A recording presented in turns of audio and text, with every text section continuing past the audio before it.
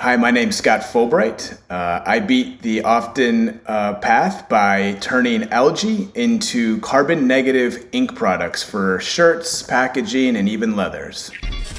Welcome back to the Beat the Often Path podcast. I'm your host, Ross Palmer. On this show, I showcase unusual success stories to help us all think outside the box and, God forbid, develop a global perspective in our lives and careers.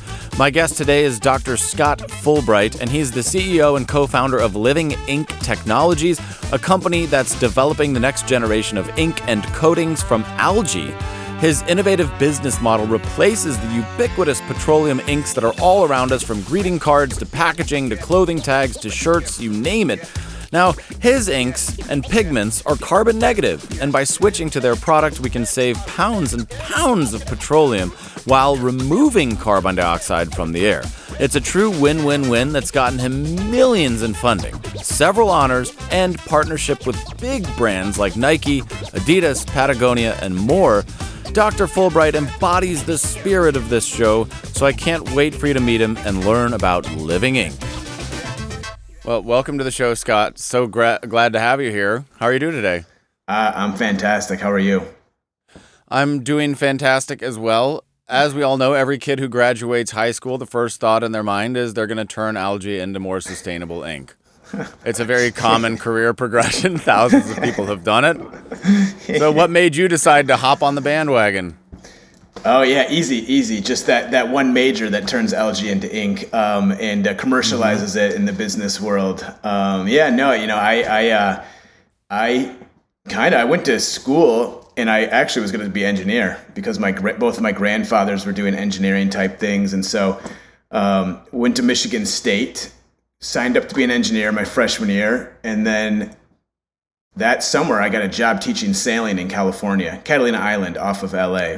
Oh, nice. Beautiful. And a good gig. Didn't pay real well, but I had great waterfront property. I was a camp counselor, taught sailing, but I just fell in love with being on the ocean. You know, you like sailing, there's dolphins, there's kelp, which is beautiful, Garibaldi. I just fell in love with marine biology. So I actually went back to Michigan State and said, I'm going to do marine biology, and I'm going to be a marine biologist, and I'm going to, probably be on a boat, tagging great white sharks or, doing dolphin work, and that's the marine biology kind of idea there. And when I went back to school, I said, I need to get a job. I need to get some experience. And, when you study marine biology in the middle of Michigan, you end up studying algae and not marine life in the ocean. And so I ended up studying algae blooms and how algae grows fast. And, sometimes it wreaks havoc on ecosystems. And as I was studying these algae blooms as a 20-year-old kid, I said, couldn't we use this material for something that's beneficial to society and use it for its ability to grow fast? And so that's what kind of got me started in the algae world. Yeah, because usually when we hear about that, algae blooms, the context is that it's a pest or a nuisance or even a massive problem. What, broadly speaking, is the problem with algae in freshwater water sources, or where is it mostly a problem? Yeah, so it can really, like every spring, Gulf of Mexico, huge algae blooms. So the Mississippi River dumps into the Gulf, and it's bringing all of that nutrient runoff from the Midwest agriculture. And those nutrients basically cause these massive algae blooms. And when the algae dies, it starts to create organic matter in the water, and then bacteria start to grow, and then basically it sucks the oxygen out of the water. And that's what leads to these fish kills and can harm other marine life. And so, algae is actually, it's the foundation of the ecosystem, right? Everything eats it. And so, when it's in balance with the ecosystem, algae is essential, right? 50% of the oxygen that we all breathe right now, no matter where you are in the world, no matter how inland you are, comes from algae. So, it's critical for all of us, just not too much in a specific location, like a bloom. Yep. Right, exactly. And you're confronted with this, and one of the most fascinating lines of thought that we ever encounter on this show is when somebody turns garbage or waste into something positive. Was that something that's always been in your nature? How did you develop that mindset? Yeah, I grew up pretty close with my grandparents who were, Depression era individuals. And, if you threw a rubber band away, they were like outraged, like the things that you could do with that rubber band, and, never throw away aluminum or glass. And so, I grew up with that kind of mindset of reusing things, back in the mid 90s. I would spend like half of a Sunday with my father, like recycling things, because you had to break everything up, wash it all out. The green glass couldn't be recycled with the clear glass, and then you'd have to go dump it. So yeah, I was kind of raised with those values of just, we have limited resources, and we all know that, and we have to be able to come up with these reusable systems. Otherwise, we're not going to end up in a good spot, which we're starting to see a little bit right now. So yeah, back in the 90s, my dad and grandparents were into the circular economy, whether they knew it or not. Yep. Well, I take issue with what you just said because I wish that we all knew that, but we all don't know that, unfortunately. Everything's fine seems to be the normal operating mindset around us these days. We're fine. It's just one big party. Let's keep on partying, right? Yeah. What's the harm? Yeah. But okay, so you grew up with conservation in mind, sustainability in mind, and you were confronted with this problem, Lake Michigan, and you realized, okay, maybe this could be turned into something positive. What was the next sequence of events from there? Yeah. It's always, I found it to be at least a stressful time in life when you're graduating college and you've had, you have all these friends you've had your whole life, and now it's like, what are you going to do? And let me tell you, when you have a bachelor's in marine biology, there's an extra level of stress because there is not a clear path on what to do. I had friends who, got a degree in accounting. Like, there was a very clear path of where they were going, and that was just the progression. So I didn't have that many contacts in my network, but I started reaching out to people saying, I'm looking for a job. I'm pretty open to all these different things. And one of the individuals that I had worked with as an undergrad in a laboratory, I was basically washing her dishes. She had gotten a job at a company turning algae into biofuels. And so that was one of my first moments of entrepreneurship. So, you can have an idea, you can go raise some funding, and you can try to make a product or a service and get it into the world. And a little backstory on me is that my dad was a professor at Michigan State. So I just grown up in the science world of, you write a grant, you get some funding, you spend the funding to do really good research, you publish it to the world so everyone knows about it. And if it gets used, great. If not, it's a bank of knowledge that we've been creating for, millennia. And, but then this whole idea of impact and scale really was interesting to me, of unless it actually scales at a material level, then the impact might not be felt. So I got a job at a company that would raise like $20 million turning algae into all sorts of different things, including fuel. That was the next big step, where all these kind of aha moments kind of blast off in my head of what you could do. That's so cool. And where do we stand on using algae as fuel? Is it a viable fuel source? What kind of fuel are we talking about here? Yeah, so there was a couple companies that made everything from diesel to airplane fuel. So there's been planes that have been flown on algae fuels. There's been ships in our military that have run on algae biofuels. The big challenge is just scale and cost. Fuel is very cheap for the most part, even though we're used to, right now it's expensive, but really when you think about it compared to other materials, it's pretty cheap. And then the scale that we use, it's just massive. So just trying to get agriculture, so algae farms that are large enough to fulfill our thirst of oil and fuel is difficult. So there's still some companies working on it. A lot of companies pivoted to get into more of the material space and less of the fuels. But I think there's a lot of people that believe in the next 10, 20 years that algae fuel is a viable option in the fuel world. It's just going to take time. Okay, and what percentage might we be talking about of total fuel use? A couple percent, 1%? Yeah, it's a really good question. Yeah, even 1% is pretty large, right? When you start thinking about the gallons that's actually used. That's a good question. I think that I don't know the exact answer to that. I think it would be a relatively small percent, and it really location dependent, right? So my take on energy is that every geographical region is going to be using different sources of power. So I think the Southwest in the U.S., there's an option to grow a lot of algae and actually, have some fuel that's made down there. Up in like North Canada, it's a little harder to grow algae. But I'll tell you that there's a company up in Iceland, and they turn algae into all sorts of different products, but they're using geothermal energy to basically turn lights on. So it's carbon neutral energy to turn these lights on so they can grow algae. So they're growing really sustainable algae up in Iceland because of the geothermal energy. So it's just a combination of things. So to answer your question, I wish I knew the answer, but I don't. And I think it'll still be a relatively small part of the overall portfolio of fuels. Well, I like what you said about the region-specific power. That does seem to make sense. And Iceland's got some crazy stuff going on. I'd love to visit. I've never been there, but I've seen the footage of their geothermal plants, and it looks wild. Just they got a lot of good stuff going on. I would have never, it never crossed my mind to use that to then power lights to grow agricultural products, but it makes a lot of sense once you think about it, right? I mean, once that's set up, that's going to be growing algae or other crops for, decades, if not centuries, I would think. Incredible. So harvesting this algae, does that reduce the other problems, or is this completely unrelated? Are you able to solve the problem of these toxic algae blooms at the same time as you harvest it, or is it just two different locations where this is happening?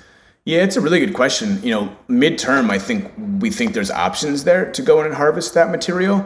There are groups that are doing it. There's a shoe company called Bloom Foams. And so they go out, they collect these algae blooms, and then they put it into soles of shoes. And so they've launched with some of the bigger shoe brands out there. So there's some companies doing that. There's challenges to that model in terms of the blooms and kind of where they're happening and logistics. So right now we're actually working with domestic growers. So essentially algae farmers that have these massive 100-acre farms.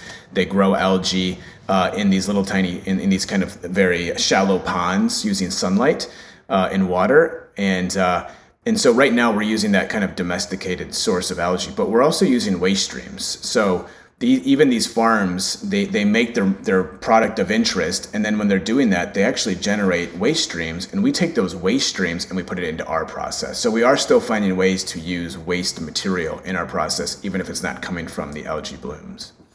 Whoa, that's really cool. Yeah. Is water something that you need a lot of to do this, or using naturally occurring water sources? What kind of resources are needed to make use of it? Yeah, it's a great question. So right now, water is needed. The algae ponds themselves are only about 8 to 10 inches deep. So it's not that deep in terms of the pond themselves.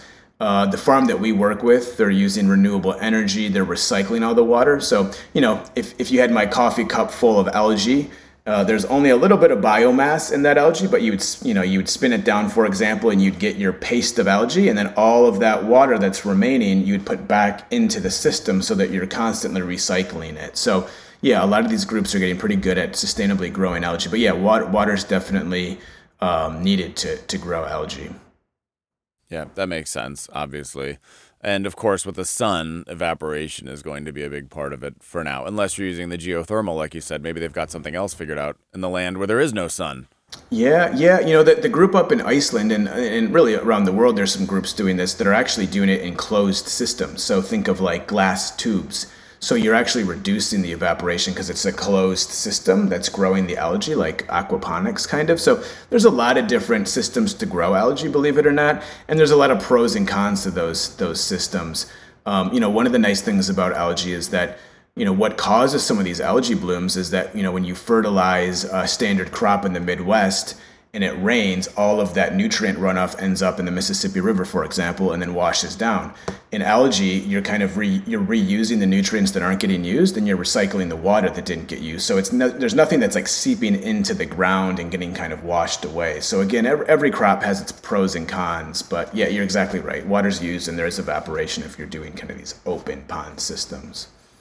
That makes sense.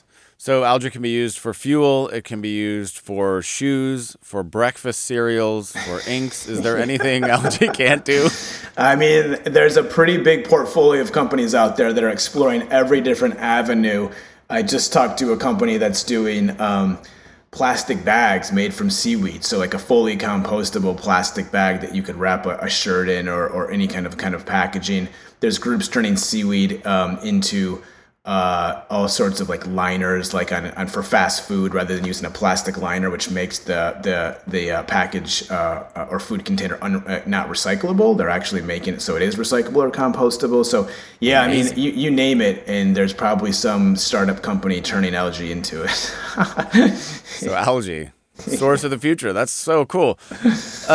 Now, you could have picked anything. You were intimately familiar with the concept. You could have chosen any field. Ink. Why ink of all things? How did you even know that there was an issue there? Yeah. I mean, I love this story because I feel like it's very common. But I spent years in algae labs. I spent years at algae companies. I went to grad school and I was studying algae. And you sit there, in the laboratory at your desk, and you're just kind of thinking, like, think of an idea, come up with an idea. There's got to be something out there, right? And then the next day you do it again. Like, I see all this stuff. There's got to be something. And so I was working in my laboratory one day, and I know it was my grandma's birthday was coming up, and she loves a good greeting card sent to her. And so I went out to this Safeway grocery store, and I was picking out a greeting card for her. And it really happened when I saw the cost of the greeting card. I said, well, what's a greeting card? Like, it's paper, it's an idea, and it's ink, And I was, why is it, $8 or whatever it was? And then I just realized, like, well, what's ink? And then I looked around the entire store, and like everything was covered in ink, like the floors, the packages, the signs. And it's one of those things that I don't think a lot of people think about. And I went home and I said, what is ink made out of? And it just came up that it was basically petroleum. Like, all of the colorants are made from petroleum or oil. All of the ink itself is typically made from petroleum or oil. And I said, the more I researched, the more I realized everything was petroleum. Like my toothpaste, it's like plastic bristles and a plastic handle, like all from petroleum. So, I was studying algae at the time, but I went down this path of just starting to look at the world and asking myself, what is everything made out of and where does it come from? And that was kind of a fun exercise, and I still do that today. So that's how we started to think about ink. And then I said, well, can we use algae as an alternative to petroleum-based colorants and inks?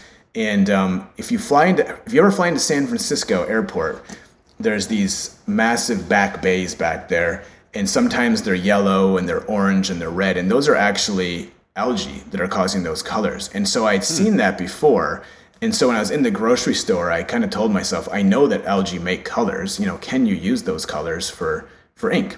So I went back to my lab and I called my co-founder, because we were friends at the time and we were always trying to come up with ideas, of like, how do we turn this into a career, of what we're doing. And I pitched him this idea of a living ink. I said, we can use living algae. We can create a message that grows over time when you put it in front of light, which will power it to grow. So on day 1, it could say happy birthday. Day 2, a cake could show up. And day 3, it would say from Scott, happy birthday, Ross. And he was like, I don't understand. I don't get it. Like, it doesn't make any sense, which I like. When sometimes when you come with an idea and someone's like, I don't get it, be like, this is the brilliance of it. Like, it doesn't make sense, but I think there's something there. And so that was our first product. We did a Kickstarter campaign. And then we kind of went down this idea of like, hey, how do you make a product? How do you make an LLC, right? At first it's all daunting, and then you start doing it going, oh, it's not that hard. Or, now I know how to do that. That makes perfect sense. Well, petroleum being the base of all of the inks that you think about, obviously that's not the only component of an ink. What else is ink made of? Petroleum would be the base, I assume, but the actual color or pigment would be something else generally, right? Yeah, I mean, all of the colorants for the most part come from petroleum. So they can How does that work? They can take oil and they can basically do all these different chemical steps to get bright blues and reds, and even carbon black, which is the black pigment in my iPhone case and my headphones and black ink. That's just heavy petroleum that's basically burned at a pretty high temperature. And the remaining material is this carbon black that's used. So yeah, I mean, even the colorants that we see are typically petroleum derived, which is wild. Even the blues and the reds. So what kind of step would it take to turn that blue or red? Yeah, I mean, a lot of different kind of, synthesis steps within kind of organic chemistry, which I guess I used to do back when I was an undergrad and didn't know what I was doing at the time. Now I'm interested in it, but back then I'm like, let's do this step. Then, you add this additive and then you do this filtration step and then you end up with this yellow color and you're like, oh, that's one way that you can make a pigment. So there's inorganic pigments out there. So, some pigments that are mined from the earth, like, if you go to Utah and there's like red earth, like, there's ways that you can kind of use that. But yeah, I would say the majority of the pigments, so as far as I know, are mostly from petroleum today. That's so cool. And it speaks to, what substance has been studied more by humanity at this point than petroleum in general? Scientists for decades have been trying to extract every drop of this, finding a million different uses. But it does speak to the idea of, if you've heard of the man with a hammer syndrome, to man with a hammer, everything looks like a nail. If you're trying to use petroleum to solve every problem, it turns out you can solve a lot of problems with petroleum, a lot of crazy problems. And now maybe we could do the same for algae. Can we just swap it in many cases? Yeah, that's kind of the goal, right? You get a barrel of oil and you start to use different fractions of that oil for different applications. So you're right. The petroleum industry is amazing at how it's scaled, how streamlined the supply chain is, and how versatile the actual material is. Everything that we use that's petroleum based is amazing, right? In terms of performance and quality. When you see a tire, when you see a car that runs on 4 tires, in a semi truck driving on the road, you're like, how does that tire even work? Like, how does that material hold that truck up, right? And so there's just, it's an amazing, even the black, we do like controls and we use regular carbon black, which is a black pigment made from petroleum. And we're all like, this is amazing. It's so black and it's so robust. It's a good product for some applications. But yeah, you're exactly right. Some of these bioproduct ideas are, can you get a barrel of algae oil and start to use different fractions for different applications? Some of it's really high value, like maybe like even food or nutrition. And then, some of it's bottom of the barrel, maybe use it for ink or other things that it doesn't need to be so refined. So yeah, I think that's the goal that a lot of people are shooting for, whether they're using algae or even other biomass sources. Just trying to find all of the different uses, sitting there going, think, damn it, think, just like you for years. What can we do? Come up with a brilliant idea. Yeah, exactly. And, I think the fractionation, like, I think your whole point, the whole idea of being as efficient as you can with using the material and then unlocking the value, is the other thing, right? If you grow up algae and you only make one product, it's hard to make a business of that. Now, if you grow algae and you start to make multiple different products and you're in multiple different markets, well, you're diversifying, you're unlocking the value of that material. So yeah, a lot of really interesting things going on in that algae and bacteria kind of bioproduct space. That's so fascinating. And also that it stemmed from just witnessing algae be different colors. So what are the factors that contribute to algae being red or yellow or green, I assume? Yeah, some of it's just kind of like the species. Like when you see a rose plant and you see like a red flower, like that's the species of rose that's making that. So some of it's just the type of algae. And then some of it's actually like the way it's grown. So you can have a really green like algae cell, like think of it as just a little sphere that's green. And then all of a sudden, like if it doesn't have a nutrient like nitrogen, for example, and all of a sudden it feels like it's starved of a nutrient, it can change from green to red within days. And so people can actually control how you grow it to get these different colors. So yeah, species, way you grow it are the two major ways to kind of control color within algae. So then what were your first steps when you had this crazy idea? How did you begin to start going down that path? Yeah, that's a great question. Well, I called my friend at the time who said, that's a bad idea. I don't get it. And then the next day He's like, I start to get it. I think I see that vision. Okay, let's, and so we had access at the time of, growing a little bit of algae and trying to like make our first kind of prototypes just to see if it would even work and go, okay, there's something there. It's definitely not good yet, but we can get there. And then we started we got like an LLC. So we, for $15 in the state of Colorado, submit like, hey, super easy in Colorado. Yeah, exactly. I think it was like the company was called Grow Your Message LLC. And it was like, and so we submitted a provisional patent, which is, when you submit a provisional patent, I think it's $100 and you could submit a PowerPoint, a 1-page document. It can be really anything to claim like, hey, this is an idea I have. I'll come back to you in 12 months with maybe more information if we're continuing to pursue it. So I remember we got the patent in and we felt really proud of ourselves. Like, oh, we just submitted a patent. I think it was pretty bad, but it was like, we got it in. the other thing that was a game changer for us is we were at the time students, and we got into an accelerator within Colorado State University.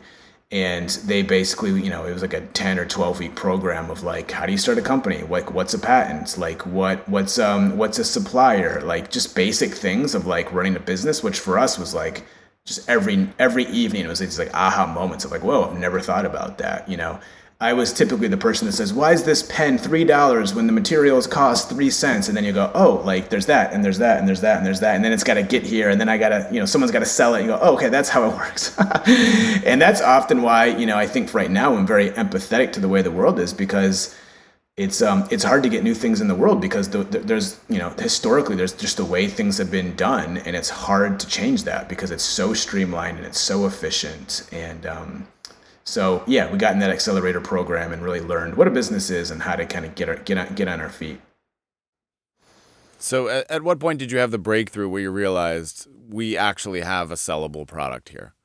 Yeah, that's a good question. I remember we went down to this toy shop and, so we're doing something right now that's a little bit different than what we were doing at that time, but we went down to a toy shop in Fort Collins, Colorado, and we pitched this guy an idea, and he said, I really liked it. He was like he ran a toy shop, and you could tell he was a creative individual. And he said, I like that idea a lot. And I remember he gave us $1, and he said, remember this $1. This is your first $1 you've ever gotten.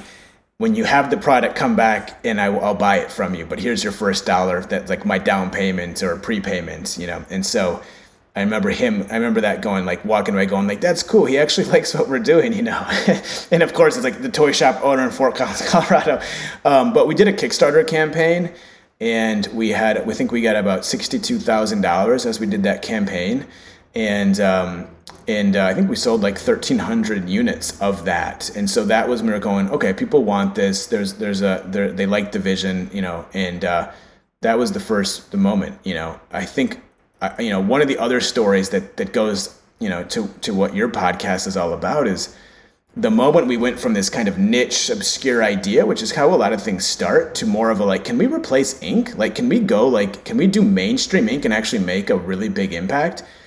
And I was friends with a designer at the time, and he was like, you should take my screen printing kit and go to see if your stuff works. And I'm like, yeah, he doesn't understand what we're doing. Like, he doesn't get it. Like, it's not going to work. Like, we're doing our little product here. And so he's like, just take it.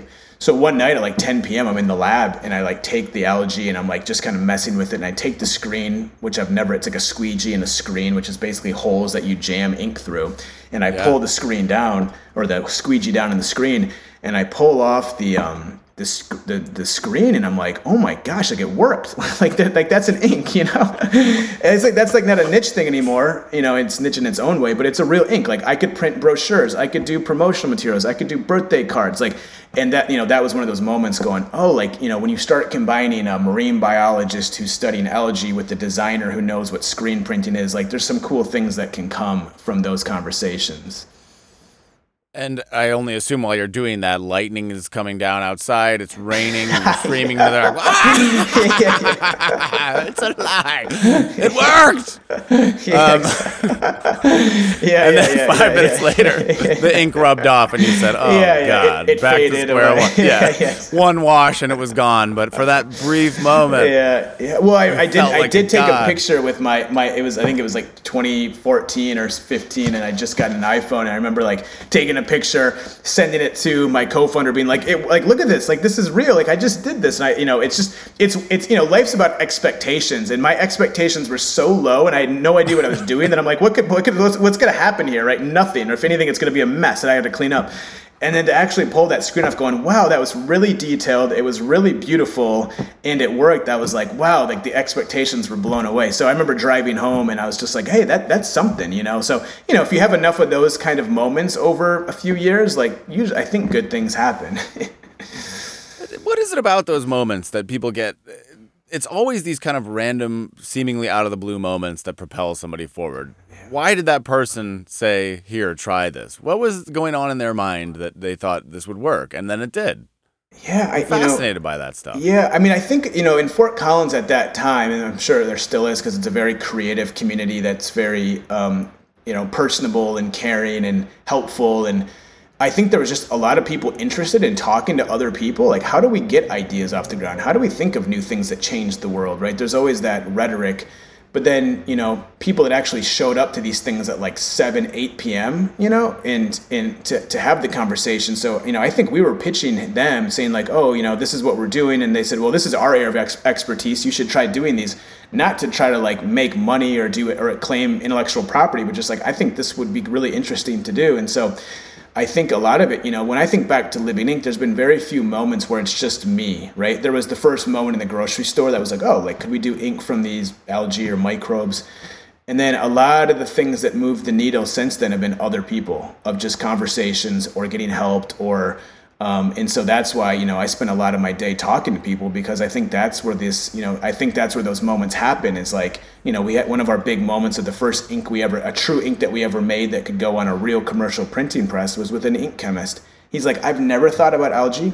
I've never really taken a biology class, but I'm a chemist and I've been in this industry for 30 years. And then, there was some really cool conversations and products that came out of that collaboration.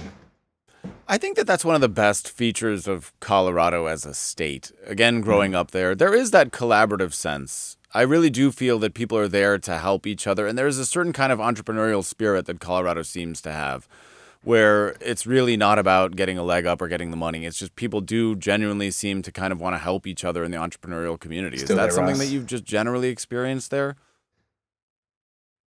Oh, I lost you for a second. We're good. Okay. So I agree with the state of Colorado. I think that when I was there in 2010 to 2022, really, it was a lot of people that were kind of burned out from the coast lifestyle, and they said, I want to come and change, and just have a little bit laid back and not be so cutthroat in kind of what's going on. And then I think the other thing was like, I think there was just a lot of really nice people. Like, that's what I found with Colorado, especially. I live on the East Coast right now, and there's nice people, but less so. So in Colorado, it's like every single person we met was like helpful for the most part, and I think that goes a long ways in a small community trying to do startups. Yeah, that has been my experience as well. Obviously, I live in one of the most cutthroat areas. Maybe not quite Silicon Valley cutthroat, but Los Angeles is pretty close. And everybody's nice, but it's different. You can't say that it's the same thing. People are collaborative, but there's an undercurrent of something else that you just don't find. I don't want to say ulterior motives, but it's more intense. And in Colorado, there's more of an exploratory vibe. People say, oh, come on up, let's just try this thing. There's less pressure. And I don't know why that is, but it's something that I've definitely noticed. That's a strong positive of the state, in my experience. It's a culture. It's a culture for sure, especially in the Boulders and Fort Collins. And even Denver's a city, but it's small. But yeah, there's a culture there of everything you just said. Of collaboration and also just trying to solve some interesting problems. And often with microbreweries involved, right? It's always microbreweries. Yeah. I mean, I think the other thing that we find in Colorado is, there's a pretty good work-life balance, and a lot of people move there for that now, and I do think there's something to that, right? And I think going back to how my story unfolded, and even today, I get in these moments where I you just grind, like just things have to get done, and you want to get things done. And what I've found is that there's the harder I work and the more in the weeds I am, the less creative I am, the less big thinking I do, and the less breakthroughs there are. Now, when I step away, and if you're in Colorado and you go skiing or you go for a hike, I think people take a little bit more time to get perspective on the world and to think a little bit more creatively. And so I think that's the challenge I have right now as trying to grow this business is I have all these great, not great ideas. I have all these very interesting different ideas, but I have no time to really think about like pursuing them or even further because we're so busy with the day to day. So it's good. It's a phase of business, but I think Colorado, there's something there about, work-life balance and coming up with cool ideas. And you bring up an interesting point with that. These phases that we go through as entrepreneurs or business people, sometimes we willingly subject ourselves to these phases. Sometimes we know we're doing a bit too much and we say, okay, for the next 2 months, I'm going to go really hard. It's probably not sustainable, but I'm just trying to get this one specific goal. But some part of you recognizes that after this, I really need to dial it back. And I go through phases like that as well, phases where I know I'm kind of pushing the envelope a little too hard. I'm burning the candle at both ends a little too hard, tackling too much. And you can do it, but you recognize if I do this forever, I'm going to be in some kind of trouble. Do you feel that? Oh, absolutely. Yeah, no, I have a decent gauge now for the most part, of just that feeling of like, yep, this is too much, and when to pull back and to settle things down, but also going back to the priorities of like really what does matter. Some things, like you said, just have to get done, and that's just the way it is, and it's uncomfortable. And then there's other times I'm like, well, why am I pushing so hard on this one priority when it's not even at the top of the list right now, right? So no, totally feel you. I journal every once in a while just to go like, what's bothering me? Like write those things down and be like, okay, how do we solve this? And sometimes like you said, it's just getting through something, but most of the time it's just getting perspective and trying to slow down a little bit for sure. Yeah. And gauging stress, I think, measuring stress, and because a certain amount of stress is the fun, that's the excitement of the doing it. A certain amount of stress is positive and gives you motivation, but then there's a fine line when you cross over and you say, okay, that's probably that unhealthy stress that might lead to a heart attack if unchecked. How do you manage the stress in your life? Yeah, it's interesting. It's one of the things that's I think been one of the fun parts of Living Inc. is, before I even heard about like what growth mindset was, like really kind of pursuing that. And so I think one of the first days we did Living Inc., my co-founder and I, we said, what are we trying to get out of this? Like, what's the number one priority here? And the number one priority after we talked was like, let's learn something like every day. Like if we're learning, like we're pursuing our curiosity, which is big, both scientifically and how does the world work and how do supply chains work. And at the time we had no idea. And it's been fun to learn that, and we're still learning. So that was a big thing that took the pressure off of us, Now, a lot of like stakeholders at Living Inc. don't like to hear me say like, we're just trying to learn. But we learned a lot. It's going terrible. No, but learned what not to do. Yeah, but in some ways we both have a good work ethic. We knew that we've like to follow through on things. We said if that's our number one goal is to learn, like we know we're going to follow through on the rest. And so that's always take pressure off of what we're doing. And even when we have a bad day or some bad event that happens, we've always had that mindset of like, look, this happened today, what can we learn from it? And, some of that comes back to like, hey, let's diversify suppliers. Hey, let's diversify partners in our supply chain so we don't get stuck with one. It goes back to talking to people. Like I talk to peers that are doing similar things to us, and that reduces my stress level because I know I'm not crazy. Like we're all doing, hey, like your problems are the same as my problems. And then also you learn what to do. Hey, I just talked to someone, they said, we made this mistake. If I could do it all over again, this is how I would do it. And I'm like, that's great to know because we're just going to enter that in the next year or two. So talking to people is a great way to make sure we're not crazy and we're learning and trying to avoid those stressful moments. But I have 3 kids. I got a 10-month-old, 5-year-old, and 7-year-old, and they've actually been great because when you are in the moment with them, like you have to be in the moment with them, So like even if I know things have to get done, but they need to go to bed, like I can't, you can't do 2 things at once very well. So they've actually been a blessing for me to reduce my stress in some ways, which is just like just block everything out, go play for a little bit, and then come back when the time's right. That's been good. And then also perspective, right? Like, I used to have on my wall the sticky notes of events of Living Inc. and how it started, and always reflecting like, look how far we've come. I know today's a challenging day maybe, but look how far we've come. We're really good at solving problems. We'll get through this problem. So that perspective always reduces my stress level. I like that. The sticky notes, the timeline of your business. That makes sense. And your project. Because we do tend to forget, don't we? We do tend to always look forward and never back, really. And we say, yeah, I did that, but who cares? Yeah, you always want more, right? It's like you always want to go faster, bigger, whatever, and going like, but I also think that, going back to, kind of how we started this conversation of like, how did you end up on this career path and what does it take and what skill sets do you need? And it's like, I'm just finding that problem solving, no matter if we're doing business or working with a brand or a printer or a factory or a supplier, like in the end, most of my day is conversations and then problem solving, and I think a lot of entrepreneurs will say the same thing. Like my problems are very similar to someone doing a completely different product in a completely different industry. It's just problem solving. And can you get to an answer that's quick, that's, that's going to like solve the problem and keep things going forward. So confidence in the problem solving is good. Well, one of those things that I've always been fascinated with, you mentioned there's a progression. You start with one idea and then it morphs, and you said other people come in. And eventually, we all recognize when a company or a process gets to a point where there's a positive feedback loop, and then suddenly they're far and away the best. And you say, well, obviously they make money. Obviously they're successful. Obviously that whole thing is working for them. But it's just fascinating to me how we get from A to B in that sense. What is the beginning? What is that seed that sometimes grows into something else and sometimes doesn't? Is it just being a problem solver? Why did this path work out, do you think, even though it ended up nowhere near where it began? Yeah.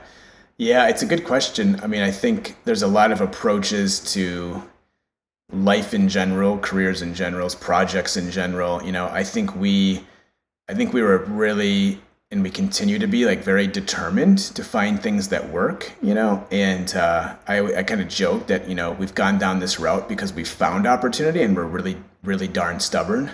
We're like, we're going to make this work. Not to the point where, we would never let our egos get in the way of like, if it's not working, then we're not going to force it. But we're like, hey, this isn't working. And then we have always found that next way to make it work. And we've kind of pieced it together. So yeah, it's a really good question. I think a lot of it for us just comes down to determination and then, talking it through and having a very practical approach. Like we've de-risked the technology before we like launch with, brands and we've, worked with like we had this partner in Colorado called Eco Enclosed. They're a big packaging kind of sustainable packaging company. And we first met them, they weren't that big. They were kind of small. And those were these breakthroughs. They're like, no one else wanted to work with us because like we don't really want to work with a company that doesn't have a product yet that will probably muck up my printer or whatever. And I LinkedIn messaged the owner and he said, come in whenever you have the ink and like, let's try it. This is really cool. And I think my customers would really like this, at least some of them. And so you just have enough of those kind of moments. But yeah, I was probably like 0 for 20 at that point of getting responses from printers who were like, this is interesting. I want to try it, So persistence, it goes a long ways, I think, in all of these pursuits of what people are doing to make it work. Yeah, great advice. Great advice there. And the evolution obviously took you from one thing to another and then to Living Ink. So what are you thinking about now? What are your sights set on these days? Yeah, so right now we're really in the middle of raising a pretty big round of funding to basically fuel expansion and scale of the product. So we just launched with Nike recently. We've got we did all of Patagonia's hang tags. We worked with launched product with American Eagle and Marmot, and we got some nice footwear projects coming out this year. So yeah, it's getting a little bit of funding to build the business the right way and continue to launch with brands in a very practical way of doing things. So that's a lot of brand conversations, a lot of factory conversations. So we send samples to factories of brands and then we get feedback or they, ask a lot of questions. So yeah, it's growing the business is really where we're at right now. Sounds brilliant. And obviously those are major names, big names. I've only ever heard good things about Patagonia. They've come up a number of times on this show. Are they really that great of a company? Everybody says they're the best, the paragon of a great company is Patagonia. Is that true, do you think? I mean, from what we've experienced, it is in the way that I think the individuals that work there, the company culture, it's privately owned, so they can control the way that they do things. Rather than having, investors or stakeholders that they need to report back to in terms of, profits. So yeah, we've had a great experience with Patagonia overall. And I think, everyone that I know that works with them, it only says good things too. So yeah, I can't change your mind on that one with my experience. Nice. Obviously, you'd expect that, and obviously Marmot, you'd also expect. I guess Nike, you might expect less. They don't have necessarily the best track record on these things. Do you think that they're starting to shift, see the value of being more sustainable? Is this a conversation that more large corporations are willing to have?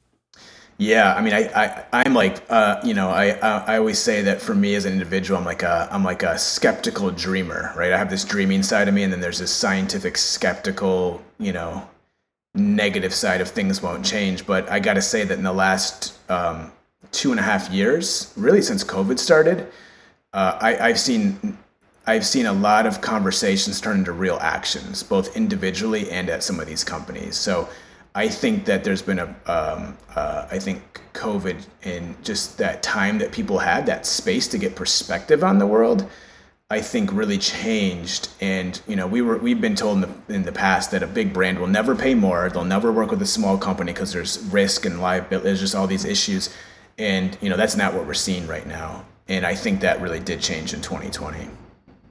Yep. So and another thing that changed is the name of my podcast is now going to be called Skeptical Dreamer. I'm stealing that from you. You can have it. You can have it. That's mine. We're Colorado. We're Colorado. Now. I'll give it to you.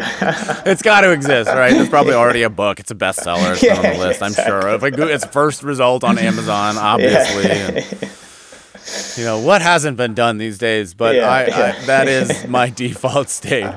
It's just the tension between cynicism and skepticism and idealism. And they're both so powerful.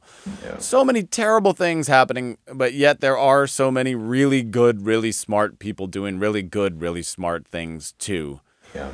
And that's basically the balance of why this show exists. Yeah. To showcase more people like you in a sea of all those other people.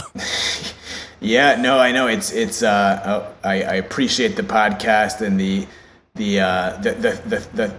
thesis there, because I do think you're right. I mean, there's a lot of great things going on, and I can say from the brand level, I mean, what I've started to realize is that, like I can sit there with my dad and I can recycle things, and that's needed, and everyone has a role in doing their part. But when you think about massive brands, massive factories, the amount of energy, the materials that they're using, I mean, that's where I think there starts to become impact. So I am encouraged with this whole kind of climate conversation, ESG conversation, where, you've got consumers demanding it from a lot of these groups. And now you're starting to get some of the big investment firms that actually fund some of these companies to say, you do need to change your carbon emissions. You do need to have actions. And so that's where I start to see some positive traction going on. I think there's a long road, and it's a very big scale that we work at in this world kind of global supply chain.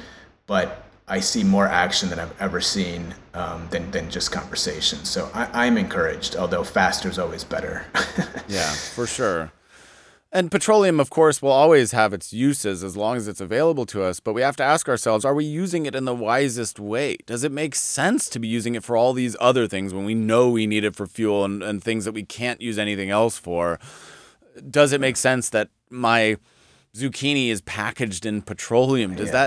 Do I need that? Do I need to have my deodorant come in a plastic? Why is it always plastic, petroleum-based? Does every card need to have ink from petroleum? Can we not take at least some of these things off of that plate? And you might notice this, being interested in sustainability, but July, some people do plastic-free July.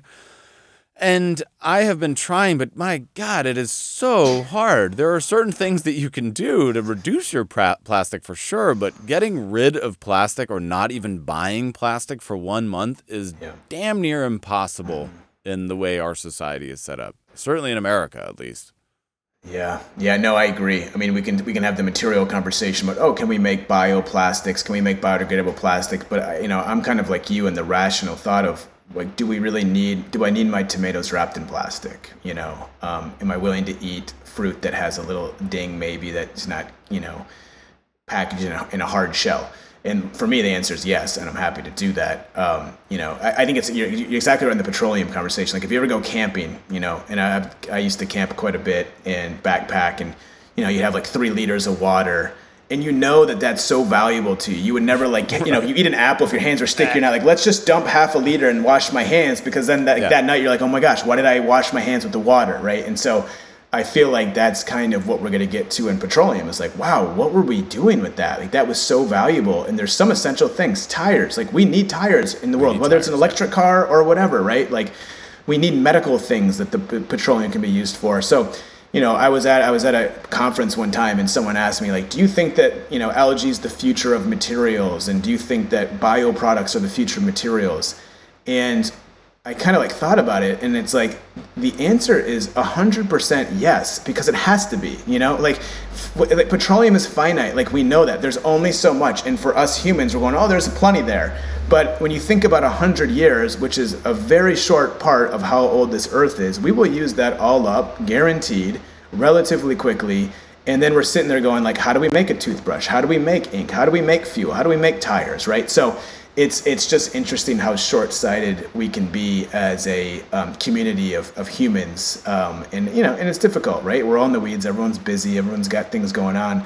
So I think these podcasts are really important to think about some of the basics there and ask these questions like, do you need tomatoes or apples packaged in plastic when we know we need it for really important things?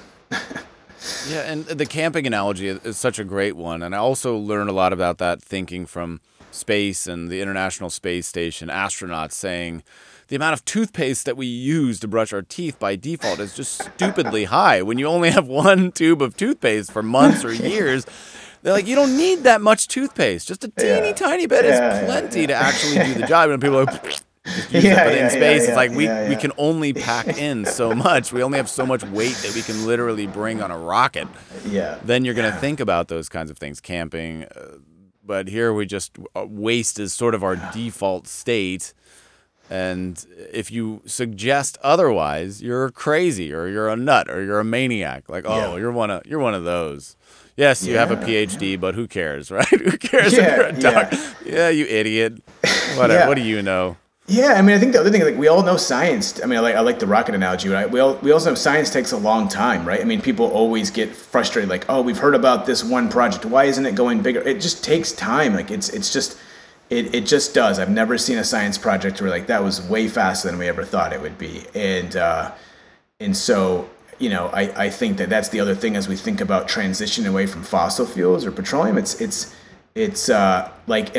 starting now, right? And so you might see some obscure project, or even if you looked at us doing ink that was growing 7 years ago, you're like, well, what is that? But like all these ideas have to be seeded now. They have to be worked on now in order for them to make any impact in the next decades, right? So people always look at fracking, right, and go, oh, look what a breakthrough fracking was. They didn't realize it was decades worth of R&D to get to the point where you could frack and get energy. They just kind of thought, oh, the breakthrough, it happened, So, we need to kind of have these breakthroughs in the biomaterial space, the biofuel space, and I think there's a lot of good things going on. I do think a lot of these brands can play a role in adopting these different technologies and, paying a little bit more to work with a startup in a novel material, but showcasing it is super critical that in terms of what I see in my perspective on these things.